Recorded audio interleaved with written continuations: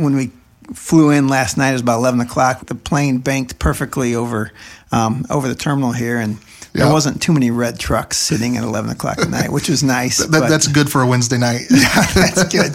So, we got a lot of equipment coming in. We're obviously have some we're going to sell, but it's always this angst over, have we got this timed right? Is everything going to come together again?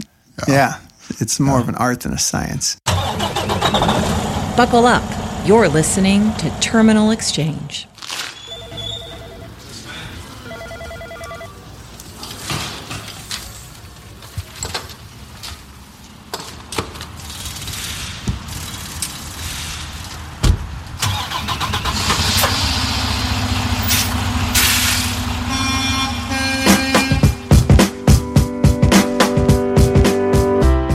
Hello, everyone. It's Easter week, and this is episode 17 of Terminal Exchange, the official podcast of Nussbaum Transportation. I'm Philip Adams. As we head into Good Friday and Easter, I wanted to take a quick opportunity to invite you to spend some time reflecting on why we celebrate this holiday. The story of Easter is the pinnacle event in the life of a man whose presence on earth literally changed the timeline of history. Regardless of your religious beliefs or thinking, it is a story worth learning and knowing. It's a story that has changed millions of lives throughout history and throughout the world. It could even change your life. We've got another 40X Team Spotlight for you this week. This time, we're featuring the IT department and their team leader, Ben Verkler. So, hey, Ben, you've got a fun group here with the IT department. You got one of the larger teams, I feel like, in the company as far as 40X goes. But you've got kind of a unique perspective into the different workings that happen. And so you've had a few different projects that, as far as wildly important goals that you've worked on so far. And I think you've already completed one of those, hit your goal, and have already moved on to a couple others. So why don't you tell me a little bit about the one that you've completed already, what that looked like, what that project was, and how that went for you? Okay, so one of our initial WIGs was to reduce the number of system-generated emails that get sent out every week. There's a lot of them that have been created over time, and not all of them are used anymore, or there's a lot that at the time they were created, there were just a handful of dispatchers, and so it went to all of them, and now maybe that doesn't make sense anymore. Right. Or as people have moved, they are still getting emails that's not relevant to their current job. And so a lot of people have to sift through a lot of emails that aren't really relevant to their current job. Yeah. And so we wanted to eliminate that wasted time. So we, at the time we started, there were about 65,000 system-generated emails sent every week. Wow. Yeah. And so our goal was to get that down to 25,000 a week. What were some of the biggest offenders there on what was going out? So one was tractors arrived at Nussbaum. So every time a tractor arrived, there was a whole list of people that got an email. There were some detention notifications and some EDI status updates. Those were the big hitters. Okay. And like you said, these are just system generated. So these are things that are just automatically being produced. These aren't including Gary's clip art emails or anything like that. Exactly. Yep. Whether we like them or not, we still get. But that could be a future WIG, maybe. We'll work on that in the future. So, but it sounds like so your goal. You said you had about 65,000 a week. What was your goal to get? Our goal was to get down to 25,000 a week. And how did you end up? So by the end of January, we were down to about 20,000 a week. Wow. So, I mean, and just for perspective here, you say end of January. Realistically, our launch wasn't even until January. Right. You guys got a little bit of a head start going in, but you guys really killed it and knocked that one out of the park. So have you gotten feedback on that so far as from the users that were seeing some of those emails? Yeah. A lot of people were glad it's one of those things where it takes more time to ask somebody to turn off that email than it does just to delete it every time. Right. So there's a lot of people that were glad we finally took the proactive approach to clean that up. That's awesome. That's good. So now you've moved on from that. You're not focusing on that anymore. Right. You've got two other goals that you've set. What are those two? So the other WIG that we had from the beginning was around our all the IT projects we do for people in the office. The problem we were attacking was those requests come in, they sit in a queue for a while, somebody from IT gets assigned and works on it, and there's not necessarily direct communication between the person working on it in IT and the requester. And so what we've seen is there's maybe a misunderstanding of the requirements, or it's no longer needed, or the requirements have changed since it was initially requested. And so sometimes we complete a project and then it turns out people don't actually use it. So it just wasted everybody's time. Right. So we wanted to focus on better communication through that whole development process to make sure we know the right requirements up front and we deliver the best solution to solve the problem that they have. So we created a checklist of things, kind of like I just described, but before you start, talk to the requester, make sure you know the requirements, discuss what your proposed solution is, and then after it's been delivered, we wait about a week and then we follow up with the requester and say, are you actually using it? Is it doing what you expected? And then we also ask them to rate the whole process and the solution. So our lag measure is around those ratings. We want to get feedback on 90% of the projects we do, and we want to have an 80% approval rate.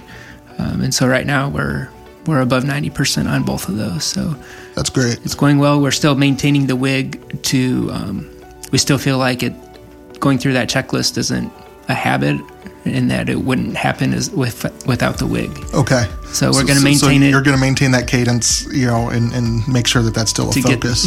Until that behavior change becomes permanent. Yeah. Got it. And I want to clarify a little bit before we even get into the next WIG that you've got, that as an IT department, a couple things, your department's grown quite a bit over the last couple of years. Mm-hmm. You're part of that growth, even yourself. Almost doubled in size over the last, say, 2 years or so, maybe 2-3 years. Yeah, that's right, about right. And so used to it was, well, we knew either it was Brent or Doug or Jesse that was going to be handling stuff, and now all of a sudden there's a bunch of other guys in there. You all have different responsibilities and specialties, I'm sure. But then you're not just doing technical support in the office. You're not just doing system support. You're developing and implementing products that we use in the office, in the trucks. So there's a lot that you guys are doing, and which is really impressive. And we love our IT department. Link would not be a thing without our IT guys. There's a lot of other things out there as well. So just a shout out to the whole IT department there for what you guys have done there. But I just want everybody to understand that there's a lot going on there. And so with that growth, getting those checklists and everything in place is pretty important. So what's your third? I think we start talking about what we're seeing in the trucks here, the development. Yeah. So what's that one? Yeah. So the kind of the thing that everybody in the IT department is working on right now is the replacement of PeopleNet with the Geotab and Link solution. It seemed natural to have a new WIG aligned with that, and so to kind of tie that into our overall goal of driver engagement, we came up with a WIG around making the transition as easy as possible for the drivers. So we are calling every driver about a week after they switch to Geotab, just asking if they have any initial questions or problems or any suggestions or feedback for us. And we have been keeping track of all the feedback we get from them, good and bad. If there's any actionable feedback, things that we can address or change, we try and do that as soon as possible. And then within the next 2 weeks, we get back to that driver and tell him what we've changed or follow up on any of his initial problems. And then we ask for a rating on a scale of 1 to 5. We're considering 4s and 5s as favorable. So our goal is to have 90% favorable. So we feel like not only like getting their feedback about what we can change, but also just the act of calling them and getting them engaged. And once they can see that we're making changes based on what they tell us, we think that can improve engagement and help them feel more a part of this whole thing. Yeah, absolutely. I think that's great to get the drivers involved in this process. A lot of it is custom built by us. Obviously, we do have the Geotab product. Yep. That's part of the system, but Link is very much our own, and so I think it's great that you're looking at the user experience end of this and making sure that drivers are having a good experience as much as possible through this, because the change is never easy, and this is a big one to deal with. Yeah, and the other thing is that along with the system change is the ELD regulation change, which goes into effect. And so that's probably affected our ratings a little bit. We try to clarify that, that part we can't change. That. The fact that you got to be in drive whenever you move the truck. Right. Yeah. I can't change that, unfortunately. And side note, maybe we'll see some regulation changes. Everybody gets into this ELD setup. Maybe some of that will change. But I think you guys have done an awesome job with this. I want to say kudos to your team with everything you've been doing. I like that you're looking at feedback on your process and making sure that the user experience is a good one. So with this whole Geotab install and system change out, what has that feedback looked like so far for you guys? So we've gotten, I would say, more feedback than we expected, more suggestions, and they weren't necessarily the things that we expected, which has been good because we've been able to adjust our priorities based on that feedback. So the biggest one has been with PeopleNet. When you got a new message, it would read it to you, so you didn't have to pull over. Yeah. They don't have that with Geotab. Okay. So they know they got a message. Now they have to pull over so they can get out of the lock screen to see what the message is. So that's been the biggest feedback. And so we're developing a way to play the messages to them when it comes. Gotcha. Okay. Very good.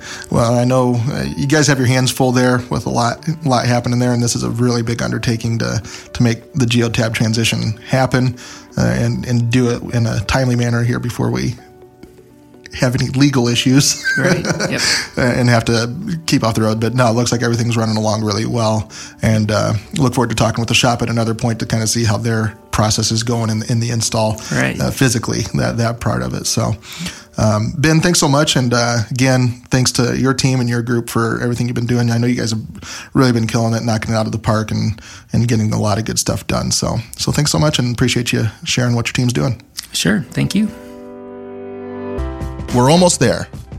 Last year, Newsbomb became an employee-owned company, and we are just about to receive our first annual statement. I've invited Newsbomb CFO, Bill Wettstein, to join me for this week's Feature Exchange to talk about our first evaluation, his projections for the ESOP, and what we as a company and employee owners need to do to ensure success for the ESOP. Here is Newsbomb Chief Financial Officer, Bill Wettstein. Bill, you are our CFO, or Chief Financial Officer here. Can you tell us what that means? What is your responsibility here at Newsbomb, and what's your day-to-day look like? Yeah, that's a great question. I don't know what I do. So I've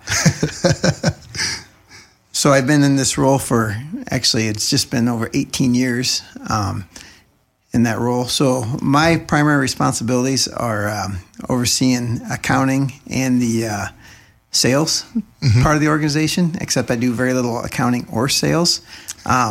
There's quite a few just projects, and then a lot of financing, working with the banks and involved with insurance companies. But mainly, probably my favorite part is just spending quite a bit of time with employees from all departments and learning what their joys and fears are and seeing what we can do different. With accounting, I mean, you have an accounting background coming into Newsbomb already? Right. So, back in the 90s, I received my bachelor's in accounting, and then a few designations, a CPA and a CMA, and I don't even know hardly what some of them mean, a CGMA years ago. And so I have some of those, and I worked in public accounting for 1 year doing tax returns and audits, and that was enough. And I came here in 2001. And you've been through some significant changes here at Newsbomb and some really even tough times. You want to talk about any of those at all? Sure. Yeah. So there was a couple times in particular back in 2001.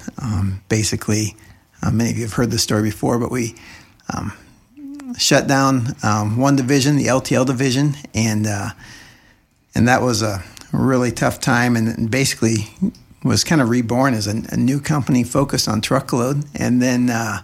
Kind of fast forwarding to 2008 when we incurred a large unfunded pension liability, which I think was the worst entry an accountant can make. It was basically a debit or an expense and a liability. So we received nothing out of it except we had to pay these folks. Oh man! And it put us in a negative equity situation, which was pretty scary. But we thought all that was fine, and we did all that at the end of. It was to go down, I think, at the end of 2008, and we all know what happened at the end of 2008. So our timing was pretty bad. So April of 2009 was my low point in my 21 years here. Mm-hmm.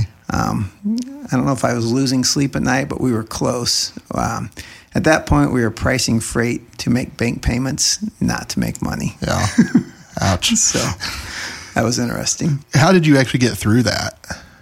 So we had way too many trucks sitting, or we didn't have enough to do. And there was a large CNH bid that came up, and we'd worked on that and put a number of scenarios together that would run really efficient, lots of miles. We still do quite a bit of that freight today. Yeah. And we sent that, we submitted our rates in again. We priced that to basically pay the bank loan payments on trucks, not to make money. And Brent Nussbaum, I think he got a call or an email back from CNH asking him if we were sure of our pricing because we were going to get a lot of business. And at that point, I think we were awarded $5 million in freight, and our revenues at that time might have been 13 or 14 million. I can't remember, but It was a significant portion. And that was kind of a turning point. In that crisis, we started hauling longer loads than we'd ever hauled before. Before that, we were a very short haul carrier. How long did it take to start changing your pricing to not just cover the bank bills? Yeah, well, the economy actually came back pretty quick. So it's really interesting. If you looked at our net losses per month or net income, we we had huge losses at the beginning of 2009, and then every month they got smaller through July or so, and then in August the profits started coming, and then we were profitable almost every month since then. And then we were able to start bringing our margins back up. But it was a major turnaround. Crisis leads you to think outside the box. So yeah, and with the exception of maybe a year here a couple years ago, it's been mostly steady growth since that point. Is that about right? Yeah, that is about right. So from 2012 to 2014 were some really big growth years. Yeah. And then 15, 16 were kind of flat, and then we took off again. So yeah, it's been quite the ride, just a lot of really good people that care and that want to grow. And I think the philosophy is, right, if a company isn't growing, is it improving or is it stagnating? What's it doing? So yeah, I think you'll hear some say if it's not growing, you're dying. And which seems really extreme, but it's important to be growing one way or another there. And I think it's really neat to see our numbers here over the last couple of years as they've continued to grow. We keep hitting record numbers across the board. Yeah. How's that sitting in your seat? So yeah, that's interesting. The pattern we've kind of been on is if you look at it, and it seems like the first 6 months of the year, every year, except for maybe 2018, we kind of struggle to get rolling. And then it's that third quarter, early fourth that we really hit our stride and go. But, I was just yesterday, I had met with our valuation advisor at this conference that does our ESOP valuation. And when they do that, they look at our results, but then they also compare us to publicly traded companies. So you can pull up how Heartland, Werner, Old Dominion, all these different, publicly traded companies that are out there, and they can compare, how we're doing compared to them. And it's pretty fascinating. Some of them maybe have some higher margins than us. Maybe some of them have a little bit higher growth rate, but there's probably not any of them that have both that are growing more and have a higher, profit margin than we do for our last few years. So it's going to be work to keep that trend up, but been performing very well. So comparatively speaking, you're saying that Nussbaum is actually performing well in comparison to other companies in the industry? Yeah, we're performing well. I mean, there's some that are really, their focus is really on profitability, and they're beating us there. But then they haven't been growing as much as we have, and we don't want to sacrifice profitability for growth. So we keep trying to improve that. But we also are in a benchmarking group with a number of our peers that are smaller, privately held companies. And so we get to compare ourselves on probably 15 different metrics. And the way they do that on the information you get back every month after you submit your data is they rank you. They have a different spreadsheet tab for all these different metrics, and you're ranked from left to right. So if you're on the right side of the page, that's not good. So you want to be on the left. And usually I would say we're on the left half on almost everything. But there's still a number of them that we need to improve, and we know we can. So this business is a business of levers. I don't know if I've bored Philip with this little analogy before, but if you focus too much on any one aspect of trucking, it seems like it messes another aspect up. I'm gonna say, like, if we with drivers, we want to get them lots of miles, and we want to get them home. Well, those two, sometimes it's hard to achieve both, and all these different things. We have to focus on safety, and how much is too much focus on that? I don't know if you can, but right. Everything is just this balance of how you do that. There's compromise that happens one way or another. Like you mentioned, if you increase the miles, that might be at the sacrifice of home time. Yeah, of home time. And all this is when you're working with a 6% basically profit margin, net profit margin. So when you think about that, for every $100 of revenue, we're spending $94. Any little incremental thing that we can do makes a huge difference. So it's just such a game of inches. Is the trucking industry different in that way from other sectors? Does profit margin work different elsewhere? Yeah, it does. And I'm not the one to probably address that, because I'm not real familiar with what the high margin ones are. Unfortunately, this is like all I know. But I know at this ESOP conference they were saying, there are maybe some professional service industries that have really high profit margins, and some specialty manufacturing that would have some higher profit margins, some engineering type things. But yeah, ours is very high capital intensive and very low profit margin. Yeah. But I mean, that's where we're going with the ESOP and trying to get more engagement and drive everybody into that, because any little thing each of us can do just magnifies itself.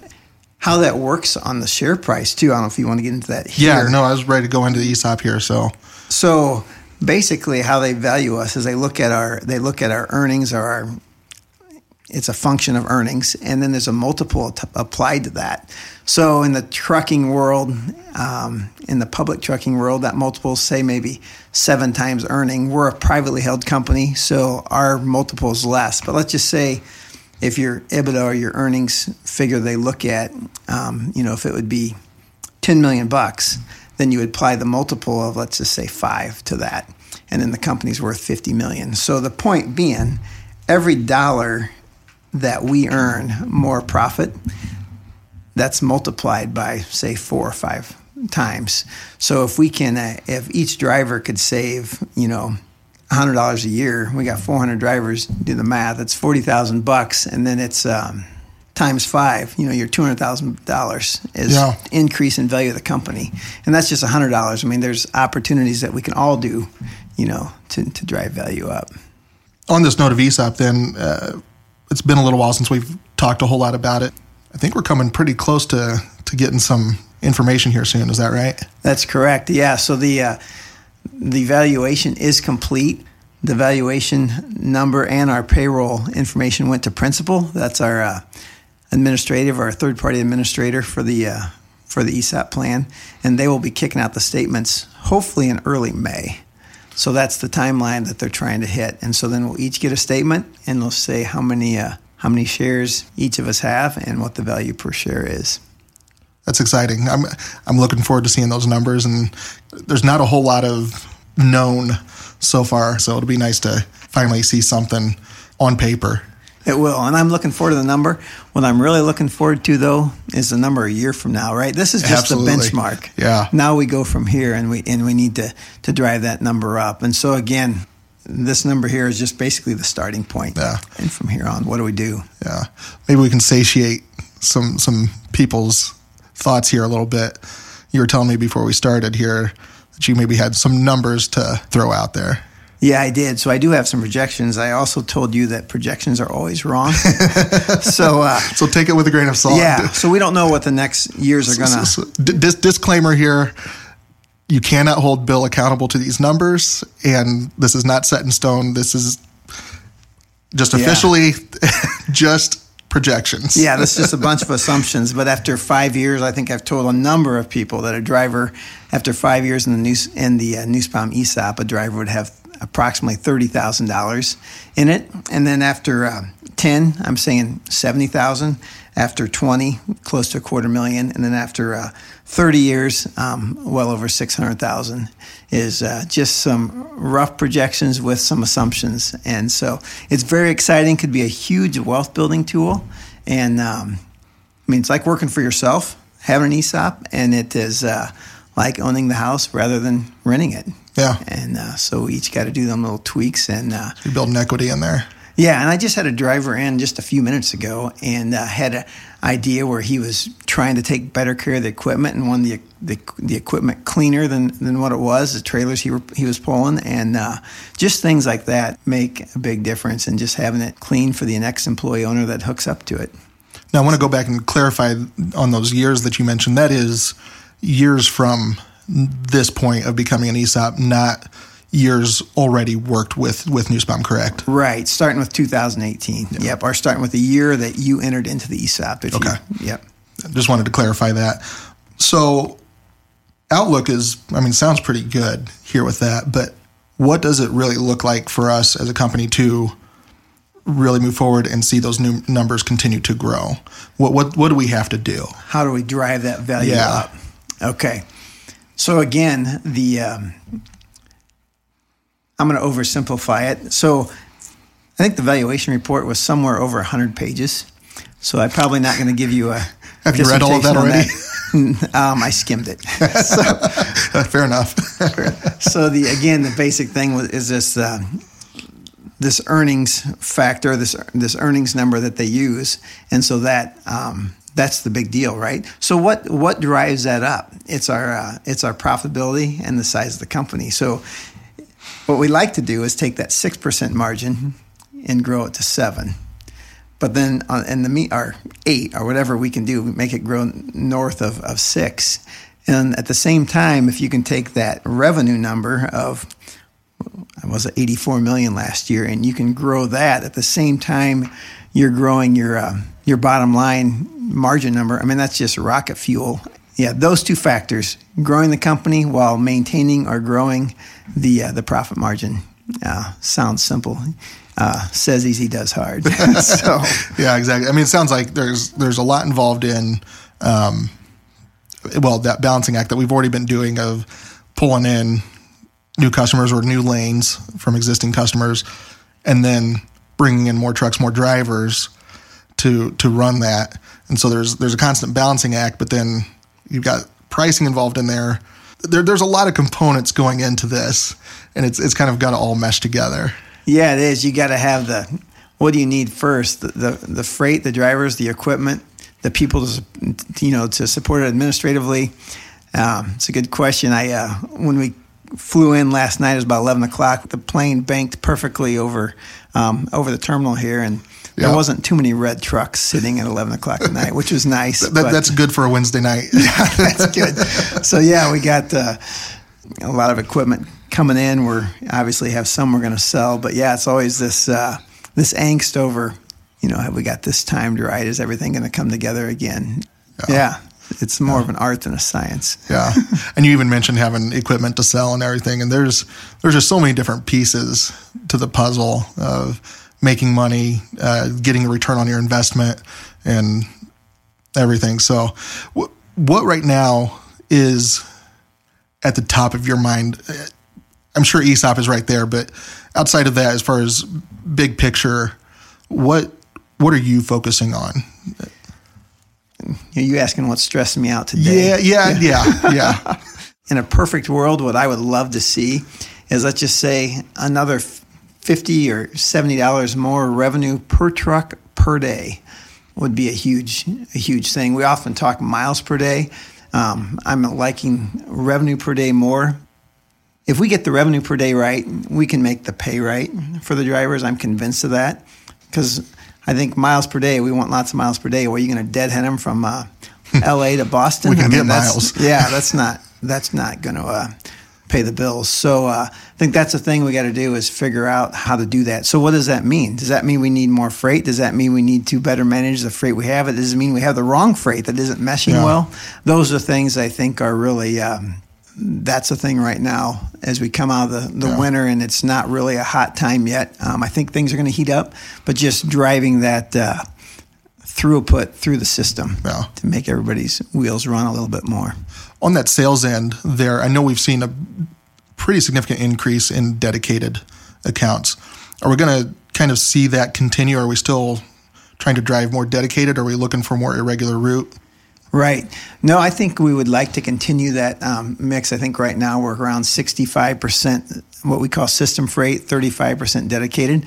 I think we'd like to get a little closer to a 60-40, 60% system, 40% dedicated. My prediction right now, with the way the trucking industry is sitting, I don't expect our dedicated to maybe grow quite as quick this year as it did last year.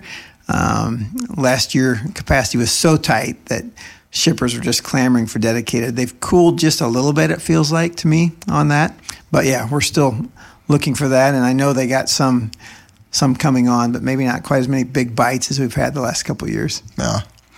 Can you talk a little bit about just our growth rate and what that's looked like over the past few years and how that's maybe trending forward?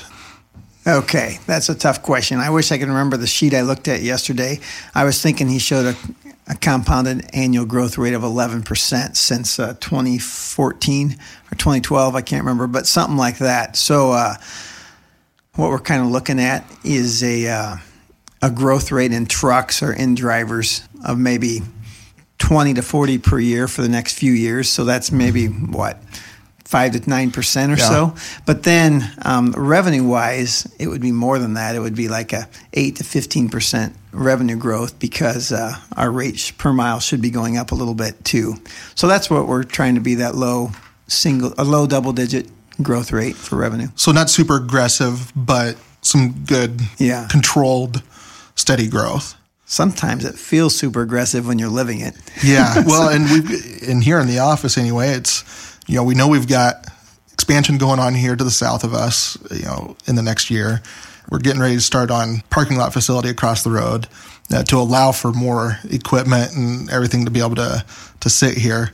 Hopefully not sit here too much, but at least, have room for everything to pass through.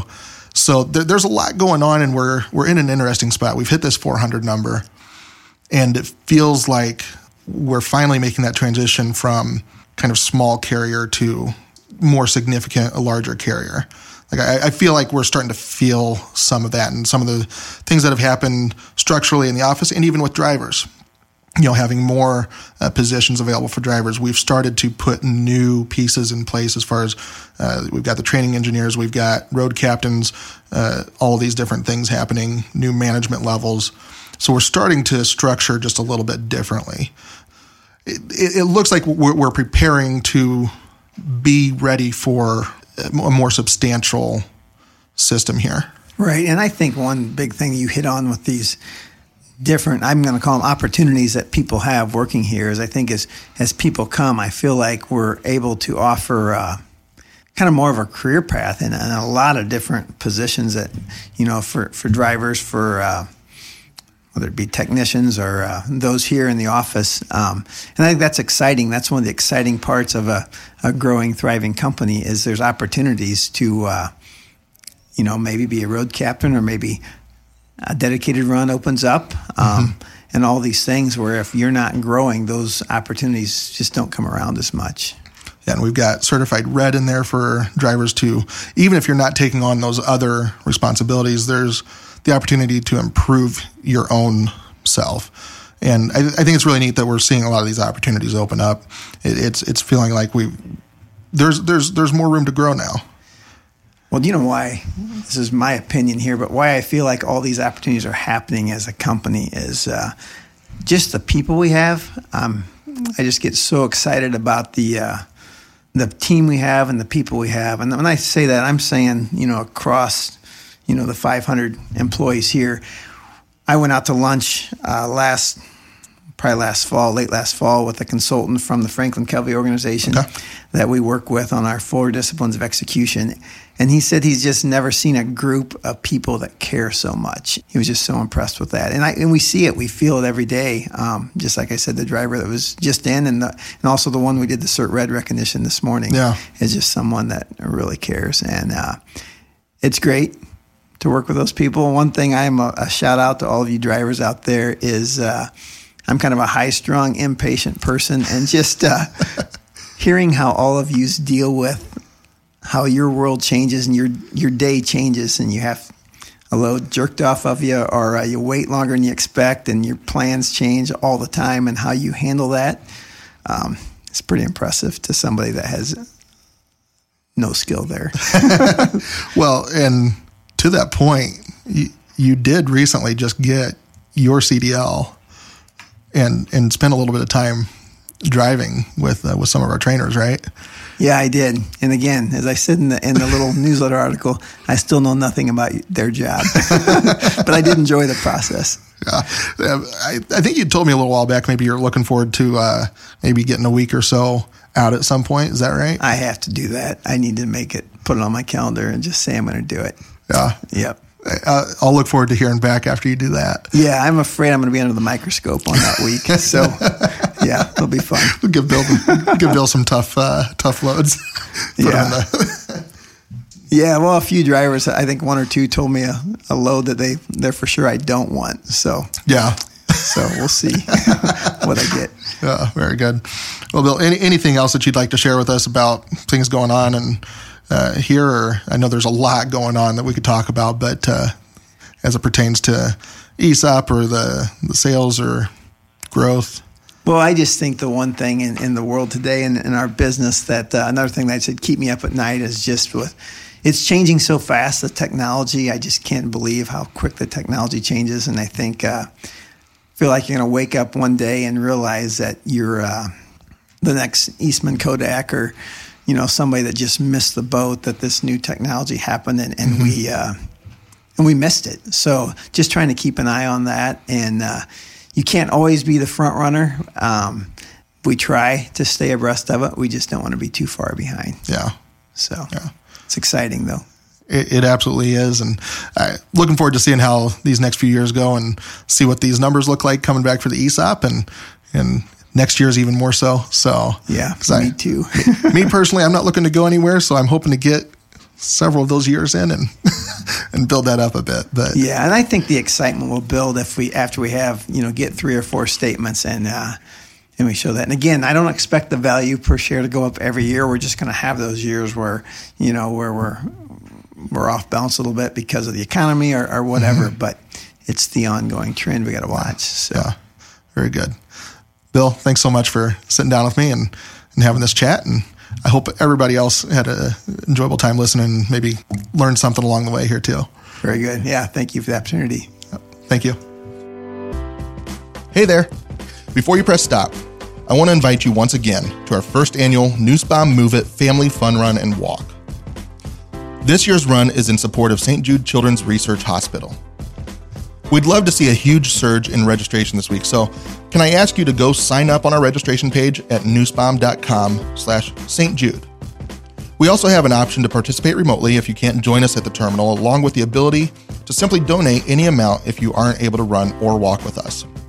You can do all of the above at nussbaum.com/St. Jude. That's STJUDE. Register your entire family and invite your neighbors and friends to this fun and worthwhile event. Hope to see you there. You've been listening to Terminal Exchange, the official podcast show of Nussbaum Transportation. Nussbaum is an industry leader in over-the-road freight transportation. For more information on Nussbaum's award-winning truckload services and top-paying driving careers, go to nussbaum.com or nussbaumjobs.com. Thanks for listening to this episode of Terminal Exchange. New episodes arrive every Tuesday, so be sure to subscribe to our show wherever you listen to podcasts and share a little love by writing us a review. Then, go deeper into each exchange or listen to previous episodes at our podcast page, terminalexchange.org.